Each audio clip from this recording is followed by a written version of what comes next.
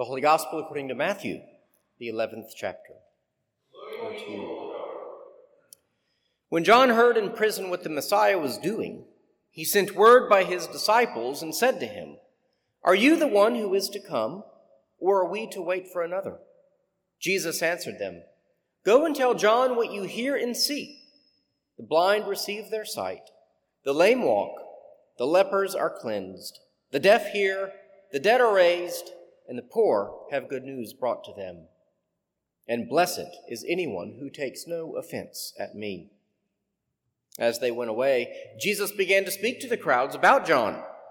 "What did you go out into the wilderness to look at? A reed shaken by the wind? What then did you go out to see? Someone dressed in soft robes? Look, those who wear soft robes are in royal palaces. What then did you go out to see? A prophet? Yes, I tell you, and more than a prophet.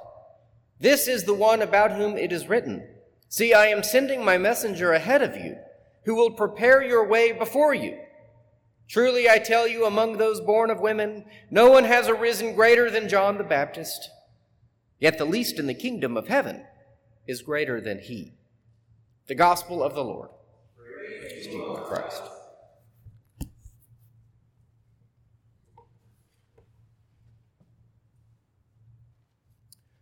Grace and peace to you from God our Father and from our Lord and Savior Jesus Christ. Amen. In Matthew 3, which we heard from last week, we see John the Baptist unreservedly and powerfully preaching about the coming Messiah. He is uncompromising in the call to repentance so that the ground is being made ready for Jesus.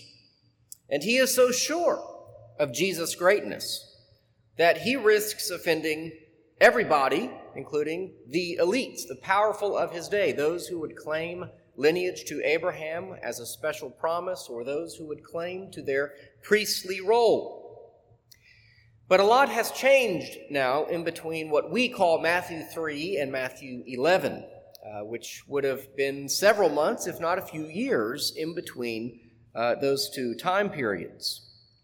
John, as we have learned elsewhere, is in prison now for calling out the evil deeds of King Herod.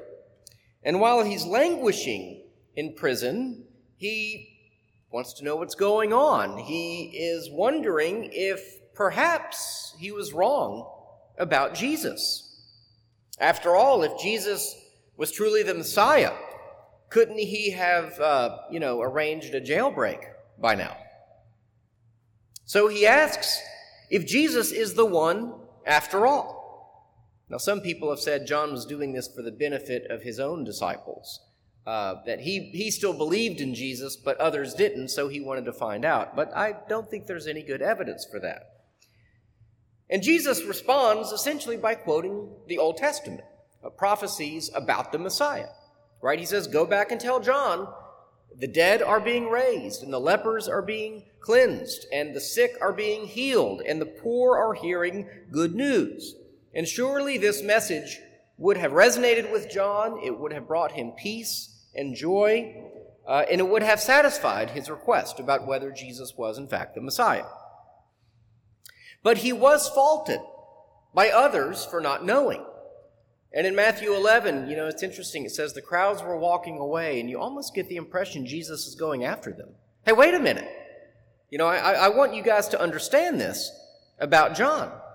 What did you guys go out to see? And so Jesus rises to the defense immediately of those who are questioning John, because maybe they had wondered. Maybe John was, not right about Jesus, or maybe he was wrong. And remember that John had a tremendous following. He was known by virtually everyone. In fact, in some of the historians, Josephus, who was a Jewish historian who wrote the Jewish history for the Roman Empire, he wrote more about John than he did Jesus. So people were wondering, well, maybe we've been wrong. And that is when Jesus asks this question 3 times. What did you go out to see? Indeed, you see, far from questioning whether John was the real deal, Jesus puts the question back to them. You were the people who went out to see him, and why? What were you expecting? Did you expect to hear a timid man who made qualified claims?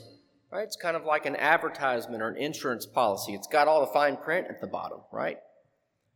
That's kind of what a reed shaken by the wind is. It's someone who is timid. It's someone who is afraid of his own message and the controversy that it might cause. And that was absolutely not John the Baptist. Jesus is saying, only because of John's extraordinary boldness does now his doubt from prison seem like weakness. And surely John's boldness was a good thing. Indeed, boldness is a trait that we often lack in our own day. In our speech, we're often afraid to say things plainly. We caveat our language. We make excuses. We're afraid to offend. Really, our language in many ways is changing before our eyes. When I was a kid, they called it political correctness. But now it's almost like this enforcement mechanism to not cause offense, right? But some things must be said plainly and boldly. I mean, the truth often requires that approach and no other. It's fashionable now to say, everything's in a gray area. There's nothing that's truly black or white. Well, that's not true. Some things are black or white, true or false. Binary, if you will. A reed shaken by the wind, it's a person who only ever wants to live in the gray areas, who refuses to take a stand, who compromises on everything. Such a person will not last long in the presence of Jesus Christ, who demands fidelity and who never compromises truth. And so the question must be put to us. Right? Are we willing to listen to Jesus and really hear what he has to say? What did you go out to see? A man in soft robes. Well, that was definitely not John. I mean, we know what he was wearing. He was literally rough around the edges, wearing camel's hair, although I should have worn my camel hair sport coat today. It's 66% wool and 33% camel. I'm not into eating bugs. I did eat some in Mexico City on the street. It was fun for a novelty, but after about 5, they're way too salty and really gross. But these things about John are not mentioned by accident. The man was, as I say, he's rough around the edges. But who is this guy in soft robes? Who is Jesus describing? Well, he's describing someone who lives in palaces, right? Someone who has it easy. And this could be the kind of person that other people want to access, right? Other people want to cozy up to because they have favors to spread around. They know people, right? They have money. The man in soft robes he's a man with, no principles. He's unwilling to make hard decisions or cause offense. These are the people with a whole coterie of people who surround them trying to seek access. You can imagine there's thousands and thousands of these people in Hollywood, right? They're always trying to figure out, how do I access this person who can advance me in this way, etc. Of course, it causes all sorts of problems because powerful people who know they have this advantage over others will take advantage of people. But for those people in soft robes, hey, truth is negotiable. Right? What's true for you may not be true for me and vice versa. Really, to have a soft robe in our parlance means to be soft. And such people are not found in the wilderness. They're found in palaces. Well, our own living has no doubt made us a little soft. To follow Jesus will likely involve the loss of some luxuries, if not some necessities. Like you, I'm happy to put that day off as long as possible. But the fact is that if we think the world is ending because we lose internet access, or because our grocery store doesn't have everything we want in supply, it just kind of shows us how spoiled we really are, including me. So what did you go out to see then? A prophet? Well, now we're cooking with peanut oil, as they say. Although be careful because of all the peanut allergies out there. But John was at least a prophet, Jesus says. And actually, he was even more than a prophet. But beware the true prophet, because they will definitely tell you the truth. Remember that prophets are not future tellers. A prophet is someone who speaks the word of God. They may interpret the written word of God in the scripture, or they may hear a word from God. But they're not fortune tellers. But don't listen to a prophet if you aren't willing to be convinced, if they are in fact a true prophet, which to find out you would have to compare what they say to the written word of God. One of the most difficult aspects of ministry is, and I realize how utterly careful I must be when I say this, but it's not being listened to. It's not uncommon to always have a number of folks in the congregation who really do, in fact, know more than the pastor. They know more scripture, they are older and wiser, etc. And there are some who, I don't know, how do you say, kind of have the attitude like, well, I don't have anything to learn from the pastor. No need to really talk and listen, but really just to talk.